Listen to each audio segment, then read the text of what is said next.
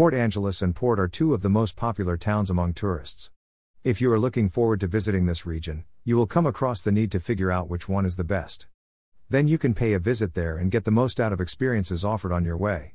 In this Port Angeles versus Port Townsend comparison, we will be able to help you in finding the right option available out of the two.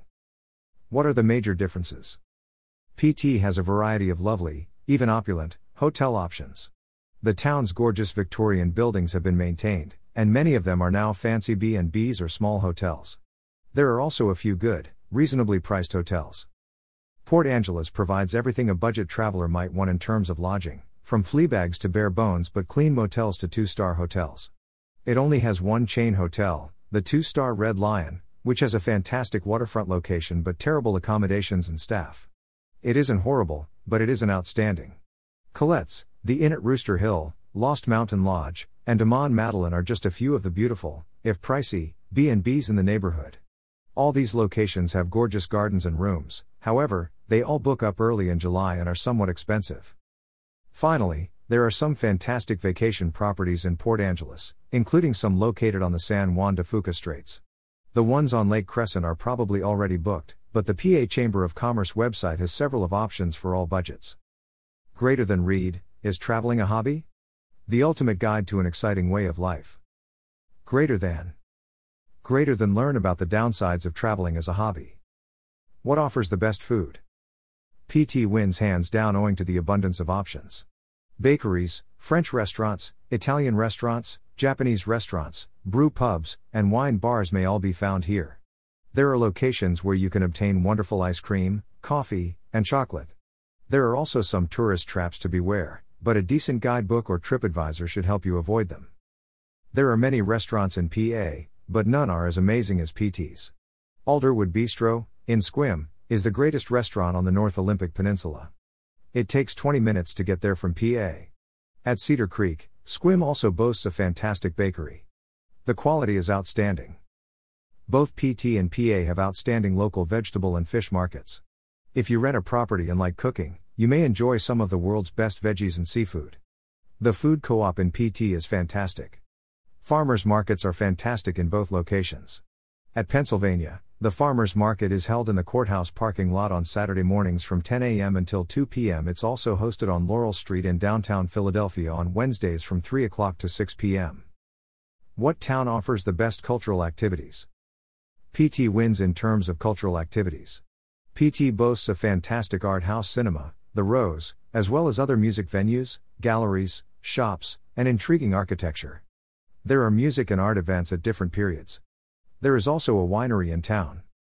PA has some fantastic local music and numerous adjacent vineyards, but the closeness to Olympic National Park is the biggest lure. It's about 20 minutes from Lake Crescent and located at the foot of Hurricane Ridge. You may simply drive out to all the beautiful beaches, the Hoh Rainforest, Salt Duck Hot Springs, Deer Lake and Potholes hikes, and so on. Hikers and kayakers will find it to be heaven on earth. PA is also the starting point for trips to Victoria and Vancouver Island. If a journey to British Columbia appeals to you, the boats depart directly from the downtown pier. Where should you go? Because Lake Quinault is located south of the Hoh Rainforest and Ruby Beach, you will be returning to them on one of your days off. You'll want to go to the beach while the tide is low. The beach is just a short distance away. Allow 10 minutes to walk from the parking lot. For good reason, Ruby Beach is the most photographed location in ONP. Natural beauty combined with accessibility. One of the highlights of your vacation will be the short haul of Moss's Trek. If you like hiking, the Hoh River Trek up to 5 Mile Island is fantastic. What else should you remember? Everyone has given you excellent counsel. PT is a fascinating and unique village. PA is odd, to be sure, but its own mother, if it ever had one, would hardly describe it as charming.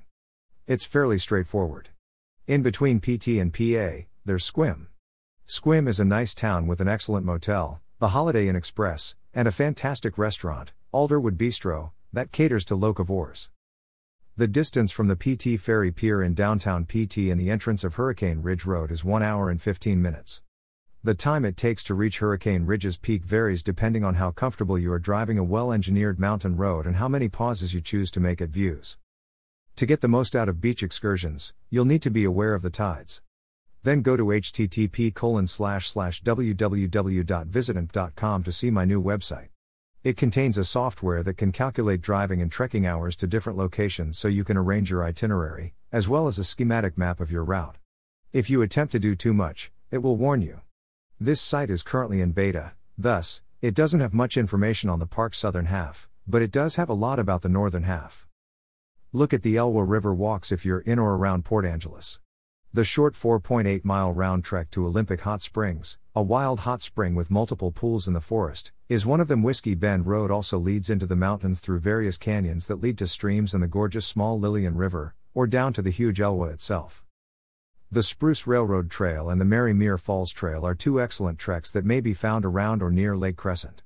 The Sal Duc Valley, just beyond the western tip of Lake Crescent, is home to a network of excellent trails.